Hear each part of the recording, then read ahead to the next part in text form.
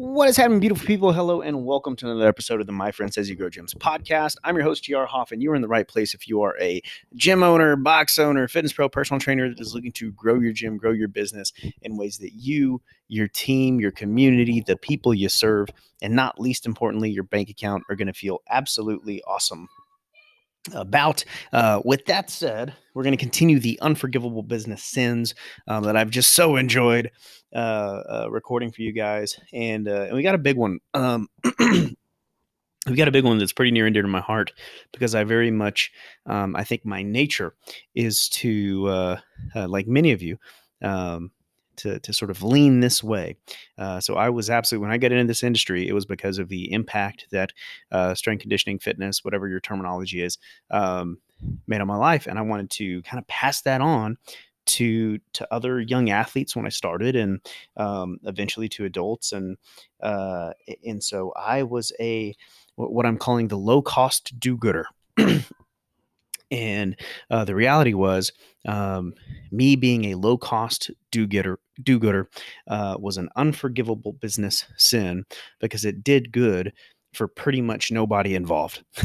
and and if you're anything like me, if you're uh, sort of your nature is to be a coach first, and you got into this to help people and everything else.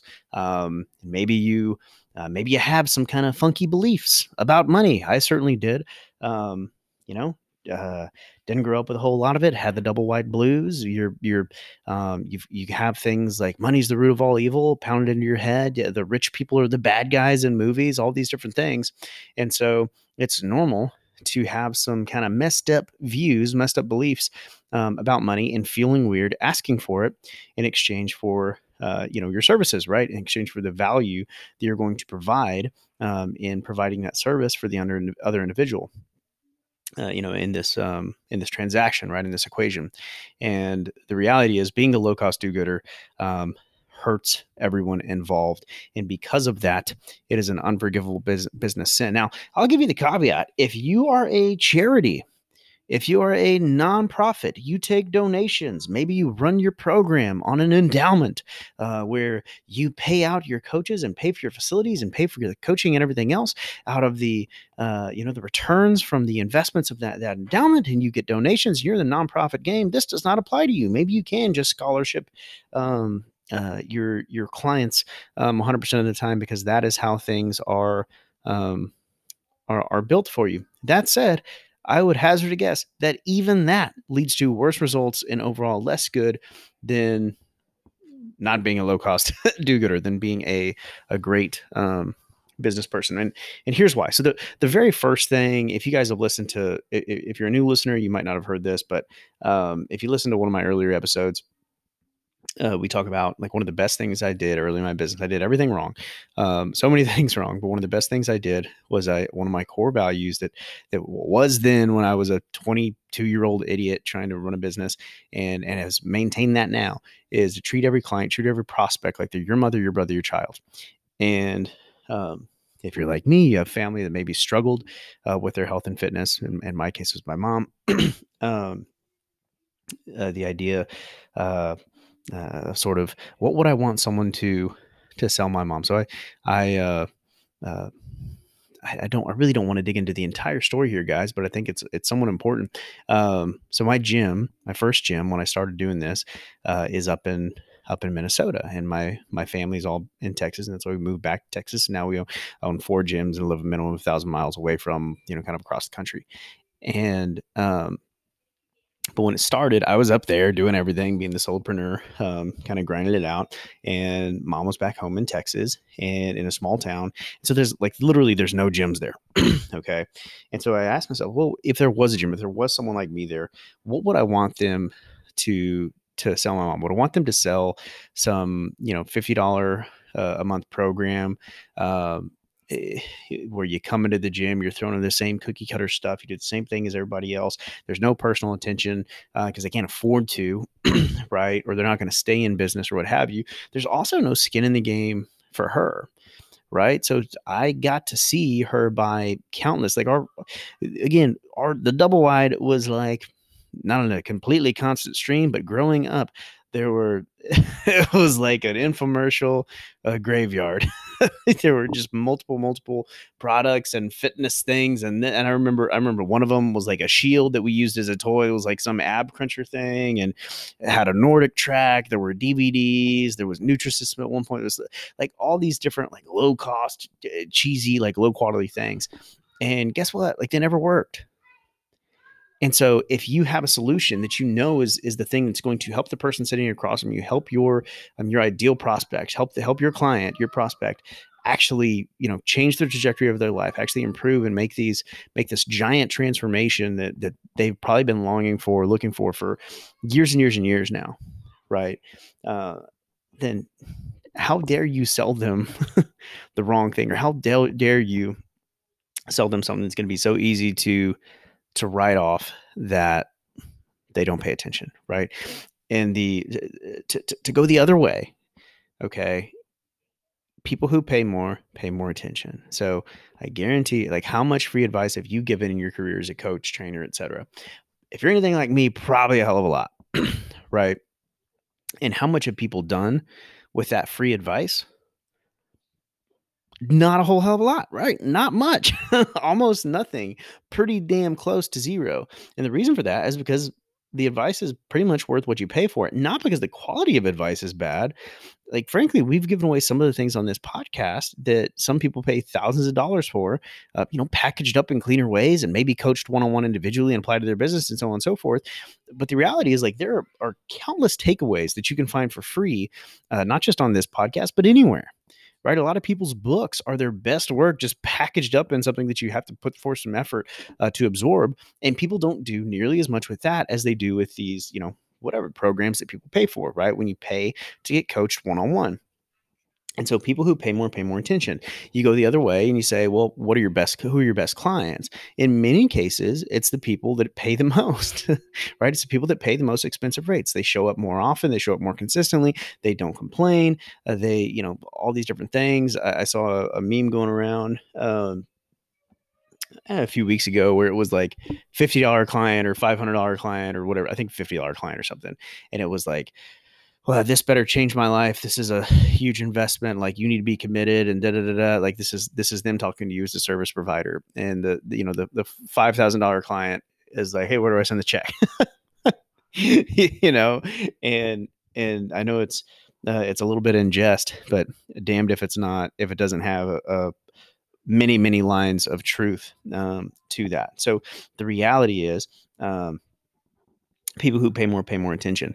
Thing two is margin equals freedom. Margin equals freedom. And it's not just margin for you as the business owner. So yes, that margin allows for you to have more freedom personally, which I would argue is certainly has to be one of the deepest needs, one of the deepest needs that your business should fulfill for you. Yes, I want it to fulfill you from like service and filling your soul because you're changing people's lives and everything else. But the reality is, particularly if you have a family, like, that business exists to provide you with a life that you didn't think you could get elsewhere, right? Didn't think you could get from this combination of, fulfillment and financial reward and time freedom that you could get doing something else. And so the reality is, margin allows you to buy that freedom. If you don't have any margin, you don't have any freedom, and you're essentially a slave to your facility because you're working 12, 16-hour days and you're not getting paid, right? So that margin allows, yes, for some freedom to you, but it also allows you freedom to serve. So when you have a high profit margin business, that allows you freedom to serve your clients better. It allows you freedom to invest more in things that get them better results. It allows you to invest more in things that get them a better experience so that they keep returning, so that they enjoy their experience more. And it's this virtuous cycle of, I keep coming back. I enjoy the experience more, so I keep coming back even more. Now I'm getting better results. Now I'm having a better experience, and I feel better about the whole process because I'm getting better results. You're continuing to invest in making the experience better. I'm raving and telling my friends about you. You get more clients. You have more margin. You see what, and the cycle just continues.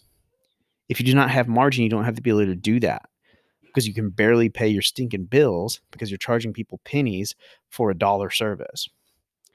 Right. It also gives you freedom to give. So maybe you have charities and things in your life that you want to give to. You want to be able to serve your community in different ways and everything else. You want to be able to give gifts, take care of your family, take care of your team, whatever it is. Like, margins allow you to give. That is a positive, right? So not only are your clients getting better results because people who pay more attention, but you have the margin to do different positive things and altruistic things with the money that otherwise, like, you don't get. You also have the freedom to pay the best. You have the ability to pay the best in your area to serve your clients, which gives you a competitive advantage over your competition, which means your business continues to grow because you have a better you have a better service than the rest of your area. And guess what? Because you have margin, you're able to reinvest in the services, and that virtuous cycle just continues ad infinitum over and over and over again.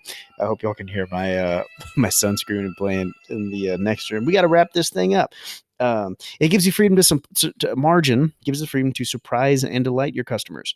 So one of the things that I think is most enjoyable to me as a business owner is just randomly giving gifts to our clients, randomly doing cool stuff for the people that pay us and pay our bills.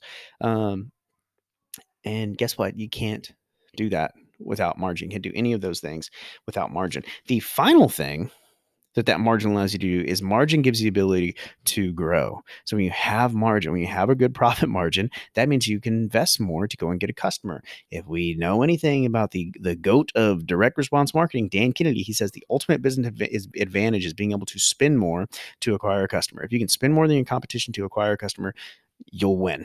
Because that is the ultimate business advantage. If you don't have margin, you can't afford to invest in advertising. You can't afford to spend more than your competitors. You can't afford to scale and grow at rates that allow you to hit your dreams and knock the shit out of your goals faster than you could ever, dream, right? You can't do that if you don't have margin. So again, multiple reasons that being a low cost do getter is an unforgivable sin. Finally, if you don't have that margin to grow, to reinvest in marketing, to reinvest to make your business better, so on and so forth, then guess what? If you really do believe that you're the best in the area and you're doing this as a, you want to provide a change to your community, you want to make an impact on your community, you want to do good for your community, then how dare you set up your business in such a way where it's essentially impossible to grow?